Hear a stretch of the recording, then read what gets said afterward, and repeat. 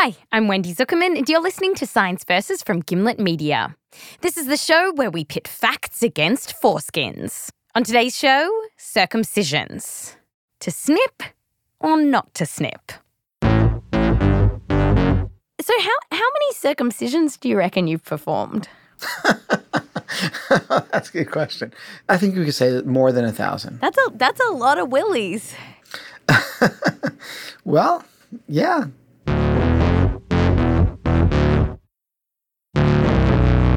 And the man trimming all those willies is Dr. Andrew Friedman, a pediatric urologist at Cedars-Sinai Medical Center in Los Angeles. And when it comes to circumcisions, Andrew has heard it all. He's heard from anxious parents who don't know what to do, grown men who wish they still had their foreskins, and even teens struggling with their bodies. He told us about this one teenager who came to him asking to get cut because the other guys at school were teasing him for being uncircumcised. And Andrew was like, dude, it's not about the foreskin. They're teasing you. They're not going to stop teasing you if you have a circumcision. Did you really tell him that? Yeah, because I do believe that. And he was the kind of kid who's kind of an awkward kid, a little socially awkward. I mean, like, he's the kid who's going to get teased. And it's unfortunate, but he didn't need to change his body. It wasn't like the kids were going to say, "Oh wow, now you're a really cool guy because now you look like your penis looks like my penis. Come over to my house and we'll play football." You know, it's just life doesn't work that way. Okay, so Andrew doesn't think a circumcision will save you from bullies, and he's spent a lot of time thinking about this. Several years ago, Andrew was asked to help write a review for the American Academy of Pediatrics, weighing up the pros and cons of circumcisions. And some people think there are a lot of cons. In fact, there's a group of people called intactivists. And they say it's better to leave the penis as it is. In other words, intact. They argue that this surgery is totally unnecessary and it's cruel. After all, you're taking a healthy baby and then cutting off a part of them. People wrap up a lot with their penis. And I have received thoughtful letters from adult men who feel like something was taken away from them and are really angry. So, do these intactivists have a point? And if you're a parent trying to make this decision for your baby, what are you supposed to make of all this? To find out, we are entering the foreskin firestorm ourselves and asking, 1, what are the risks of getting a circumcision? Could it hurt the baby? 2, what are the benefits? Can it prevent infections like UTIs or more serious stuff like HIV? And 3, as weird as it is to think about your baby growing up and having sex, we have to ask, could this affect his sex life? And yes, there are religious and ethical questions about circumcision. But I'm a science journalist, not a rabbi. So today, we're focusing on the scientific questions. Because when it comes to circumcisions, there are lots of willies. Well, yeah. But then there's science. Science versus circumcision is coming up just after the break.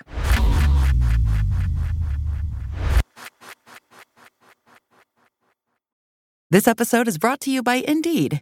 We're driven by the search for better. But when it comes to hiring, the best way to search for a candidate isn't to search at all. Don't search, match with Indeed. Use Indeed for scheduling, screening, and messaging so you can connect with candidates faster. And listeners of this show will get a $75 sponsored job credit to get your jobs more visibility at Indeed.com/science. Just go to Indeed.com/science right now and support our show by saying you heard about Indeed on this podcast. Terms and conditions apply. Need to hire? You need Indeed.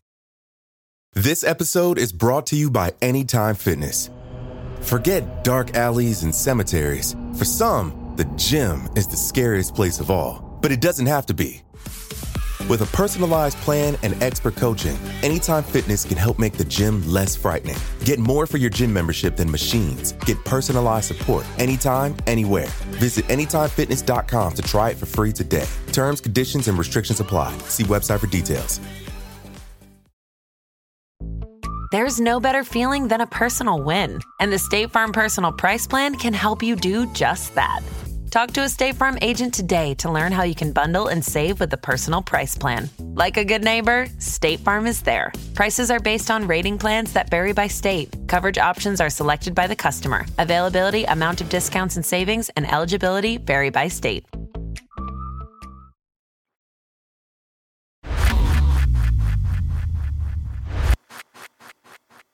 Welcome back. So, people have been cutting off foreskins for ages, millennia even, all around the world. But in the United States, circumcisions didn't become widespread until around the turn of the 20th century, where some doctors began to promote it as a sort of cure-all for all kinds of health problems. They even said it would stop boys from masturbating. But where there's a willy, there's a way. By the 1970s, though, more and more people started questioning, why are we doing this? And today, fewer and fewer parents are choosing this for their kids. According to the most recent stats from the Centers for Disease Control, around 40% of baby boys born in the US didn't get circumcised. And in some parts of the country, intact boys are actually in the majority.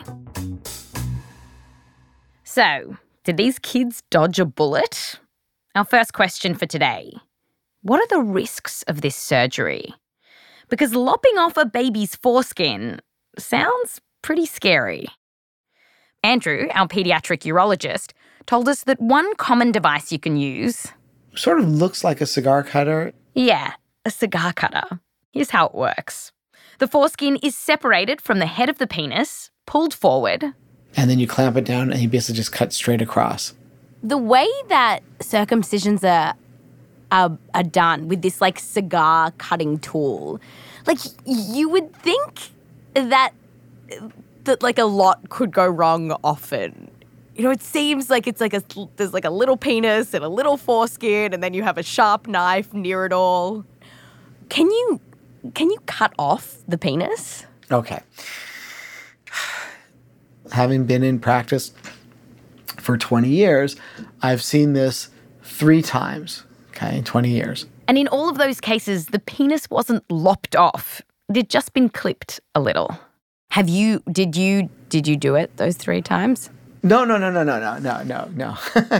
Andrew says he was called in to fix these mistakes.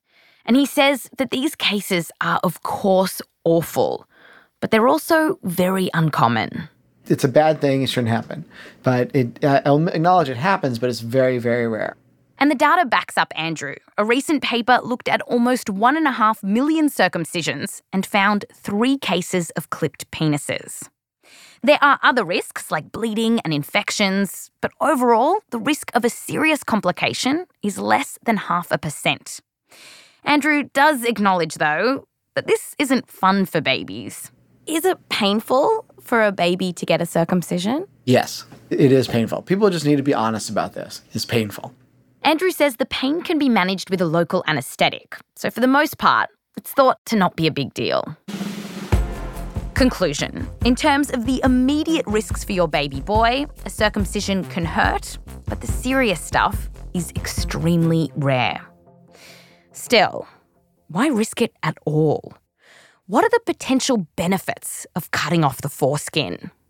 Well, that brings us to our second question. Can circumcisions reduce the risk of getting an infection? With the foreskin on, there's this idea that the flappy bit makes a nice home for the gunk in your junk. Get rid of the flappy bit, get rid of the gunk. In truth, it's more complicated. It's not like it's necessarily dirty down there, but getting a circumcision can actually protect you from some infections. And that's partly because the foreskin can kind of shuffle in bacteria and viruses. The first time this might matter is when a baby is really young. Having a foreskin makes them more likely to get a urinary tract infection. And it is a real effect. Kids with foreskin had about an 8 to 10 times higher risk of getting a urinary tract infection in their first year of life. UTIs can be painful for the baby, and in the worst case scenario, the infection can spread to other parts of the body. Andrew told us, though, that these infections don't happen very often. Even if you have a foreskin, only about 1% of intact babies will get these infections. Another way to wrap your head around these stats is to ask, How many circumcisions do you have to do to stop one willy getting one urinary tract infection? You have to do like 100 circumcisions to prevent that one infection. That's a lot of foreskins being sacrificed to the god of UTIs. Yeah. So it meant that you had to do an awful lot of circumcisions to prevent every infection. And maybe the god of UTIs doesn't deserve our foreskins, because these infections usually aren't that scary, and healthy kids can be treated and recover quickly. But what about infections that are a lot more serious? So when these babies grow up and start having sex, can circumcisions protect them from sexually transmitted diseases, like HIV? We talked through this with another doctor, Godfrey Chigozi. Godfrey is the Director of Research at Rakai Health Sciences Program in Uganda, and he's been studying HIV and circumcisions for more than a decade. Now, talking to men about their penises was something that Godfrey never expected he would do. But now, he does it all the time. Yes, and sometimes I joke with them and say that I have a machine that can scan you to see if you're circumcised. No, I'm joking. Godfrey's path to studying circumcision started back in the 1990s when HIV was spreading across Uganda, and it was really scary. Around 1 in 10 adults in the country had the virus. 1 in 10. Oh, it was a terrible feeling because there was no medication that could help at all, and we really felt very helpless, and it was so bad. It was so bad. Medicines to treat HIV did exist, but they weren't widely available in Uganda, and scientists were desperately searching for solutions. Godfrey remembers this one day in the midst of the crisis when he was in a boardroom and another researcher said, "Hey, we're finding this weird thing. Men who have a circumcision seem to have a lower risk of getting HIV." And then the researcher asked, "So to stop this disease from spreading, should we start giving out circumcisions?" And of course, everybody in the boardroom laughed because everybody thought he was joking. And why did you think it was a joke? It sounded weird a bit at the start. Of course, if there was anything that was easier to do, would have taken that. And the reason that Godfrey would have gone for anything else was because he knew this was going to be a really hard sell. Testing the idea would mean convincing people, grown men, to get circumcisions. But Godfrey and his team must be pretty persuasive because they ended up recruiting more than 2,000 men to get circumcised. Then they followed them for 2 years, comparing them to a group of men who weren't circumcised. And in 2007, they published their results. Men who were circumcised actually had more than 50% reduction in chances of acquiring HIV. More than 50%? Yes. And what did you feel? Like, what were you thinking at that time when you got those results? My God. I was feeling like, this is it. The results were so impressive that researchers stopped the trial early because the data was so clear. Circumcisions could reduce a man's risk of getting HIV. At around the same time, 2 other trials in Kenya and South Africa found the same thing. And many public health researchers around the world got really excited about Godfrey's work and the other trials. In fact, the results of this work caught the attention of many US doctors, like our own urologist, Andrew. So the HIV is probably, from a world health perspective, the most viable benefit to be derived from circumcision. But for Andrew, this research on HIV in Uganda doesn't give him a clear answer for parents in the US who want to know whether they should circumcise their kid or not. The question is, how does that work out in the US experience? For a child having a circumcision today to prevent HIV, it's hard to tell you, like, what, is that, in terms of saving lives, is it worth it? Because on average, in the US, many people aren't that likely to have sex with someone with HIV. And that means your circumcision has less of an opportunity to come to the rescue. This isn't true for everyone, though. According to data from the CDC, rates of HIV in the US are higher in certain communities, like men who have sex with men, which could mean a circumcision is more likely to protect you. But when it comes to men who have sex with men, things get tricky. Because here's a surprising thing. It's unclear whether circumcisions play an important role in reducing HIV infections amongst gay men. The majority of the really good studies that we have are in straight men. So that's HIV. And what about other sexually transmitted infections? Well, circumcisions have also been shown to help with genital herpes and HPV. It cuts the risk of having those diseases by roughly 30%. Conclusion. When it comes to infections, circumcisions do reduce the risk of UTIs in babies, and they can reduce the risk of some sexually transmitted infections like HIV, herpes, and HPV. So, that's infections. But after the break, we change positions and find out whether circumcisions can mess up your sex life. Can snipping off the foreskin change the sensitivity of your penis? That's coming up after the break.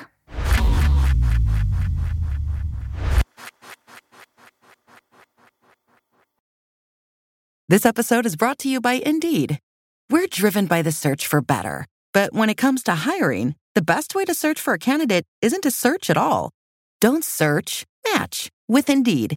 Use Indeed for scheduling, screening, and messaging so you can connect with candidates faster. And listeners of this show will get a $75 sponsored job credit to get your jobs more visibility at Indeed.com/science. Just go to Indeed.com/science right now and support our show by saying you heard about Indeed on this podcast. Terms and conditions apply. Need to hire? You need Indeed. This episode is brought to you by Anytime Fitness.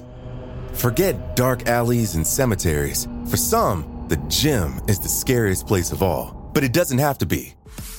With a personalized plan and expert coaching, Anytime Fitness can help make the gym less frightening. Get more for your gym membership than machines. Get personalized support anytime, anywhere. Visit AnytimeFitness.com to try it for free today. Terms, conditions, and restrictions apply. See website for details.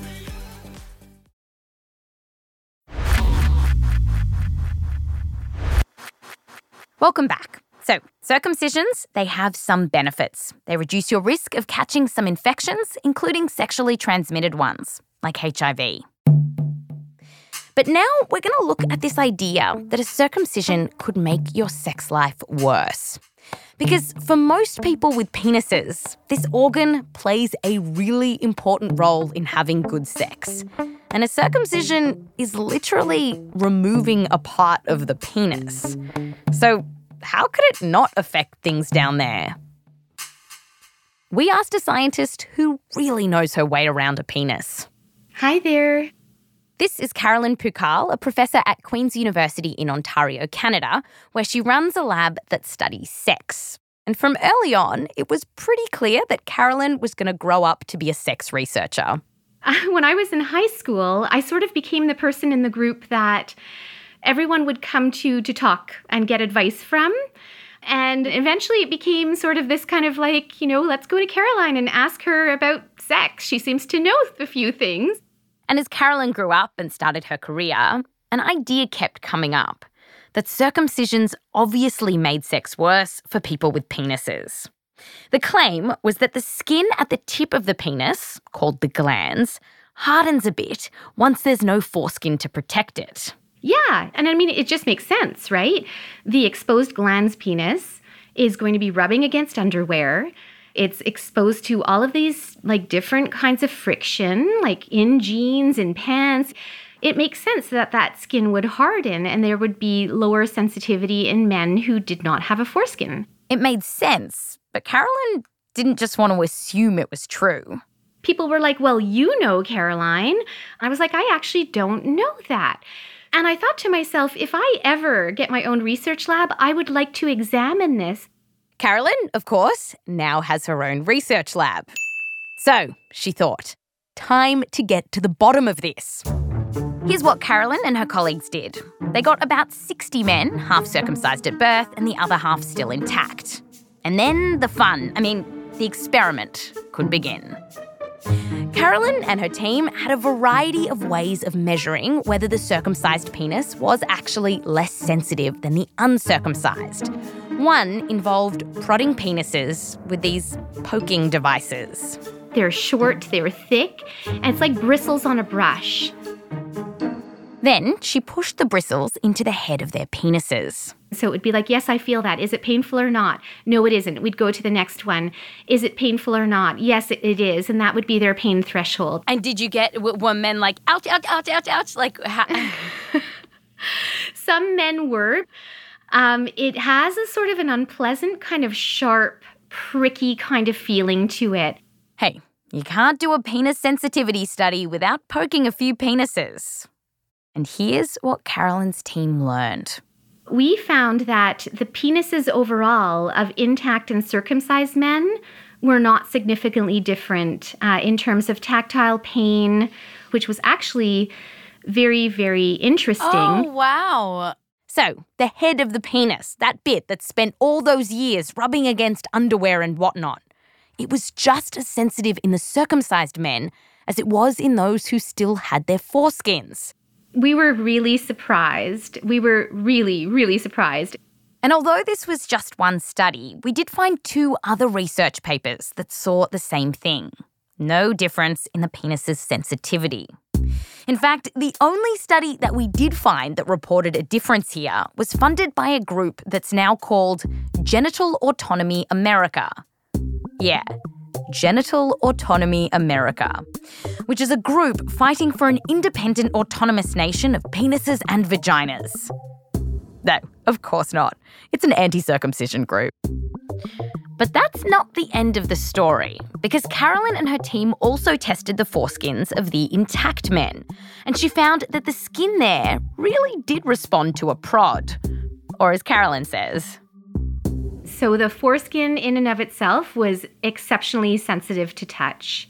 Aha. So what does this then tell us about whether circumcision makes it less fun to have sex? Well, it certainly something is amiss. Through circumcision, the foreskin is being removed and it is a sensitive part of the penis. and this really sounds like circumcisions might make sex worse. But Carolyn says, hold your horses. Whether that translates to sexual sensation remains to be really demonstrated through research. Carolyn's experiment was such an unsexy situation. The men were in a lab, they were not erect, and they were not having sex. And sex, Carolyn says, is about so much more than sensitivity you can measure with probes. Orgasms include more than just the genitals that are involved. And so it really depends on novelty. It depends on one's state of mind. It depends on comfort with the partner. It's more of a sort of a whole body experience. And it's not like the foreskin is sensitive in a way that you can't even imagine. Carolyn found it was about as sensitive as another part of the body, the forearm.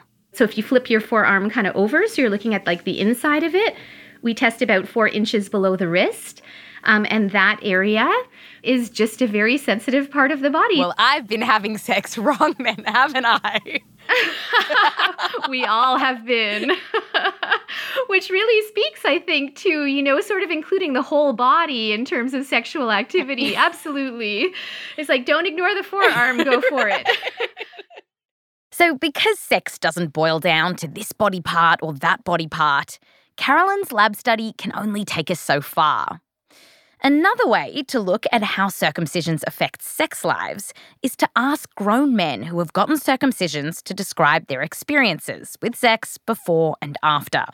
And researchers have done this. And on the whole, these men report that sex doesn't change much. But everyone's experience is a little different.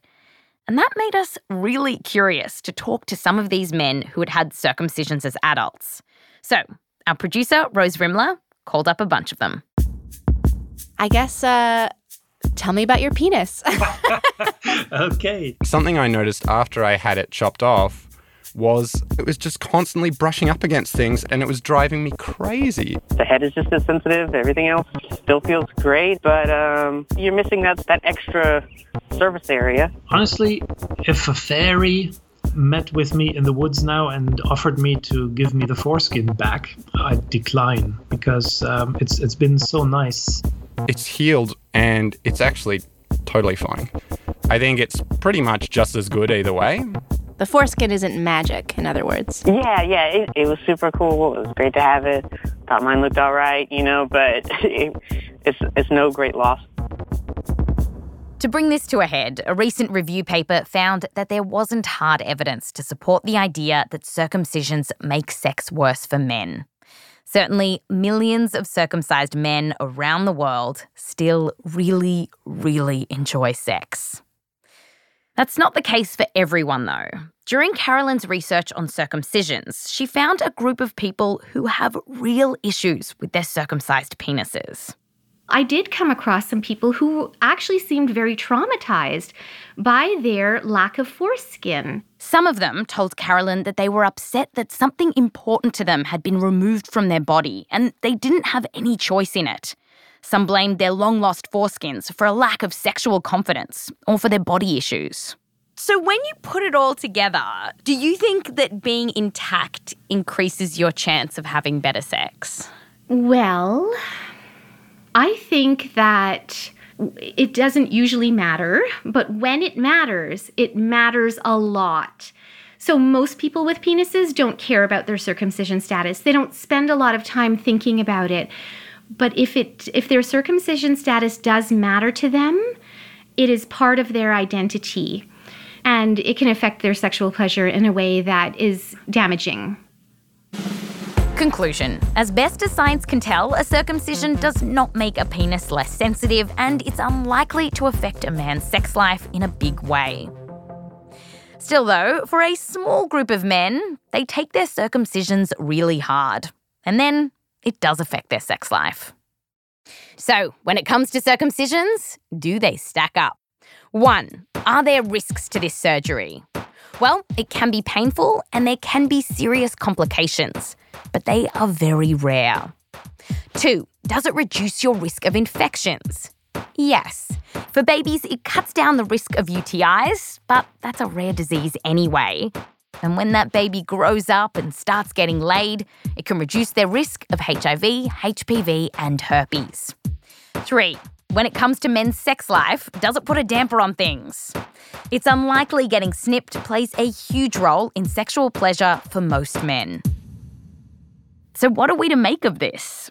Well, when Andrew, our circumcision guru, and his team at the American Academy of Pediatrics wrapped up their review, what did they say?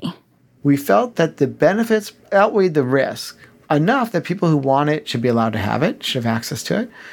But it doesn't have enough benefit to say everybody ought to have it. To cut to the chase? To be fair, the benefits are very, very modest. The risks are very, very modest. So to Andrew, either choice is valid. And when he had to make the decision, it actually wasn't about the medical benefits. So I have a son. My son is 14. When he was little, did you decide to give him a circumcision? Yes, I did decide to do a circumcision. At the time I did it, I didn't feel like I was doing it as a doctor. I was doing it as a religious ceremony. I'm a practicing Jew, and in our traditions, we do the circumcision on the 8th day. And how did you feel as a scientist that you were making this big decision for your son based on religion? You're not one thing. So I'm not a scientist 24/7. I mean, like all people, we're complicated. And that's why you have to kind of respect that it's a messy decision. I mean, we want to try to make this a black and white decision where you just, you punch a bunch of numbers into a computer and you spit out the right answer. But it's not that way. It's a messy decision. Andrew says Americans should just get used to the idea that there will be different kinds of penises. In fact, he envisions a world, a better world, a beautiful world, where every sort of penis has its place in the rainbow. Why do all penises have to look alike? Why can't some people do one thing and some people do another and let families do what they feel is best for them? Someday, maybe.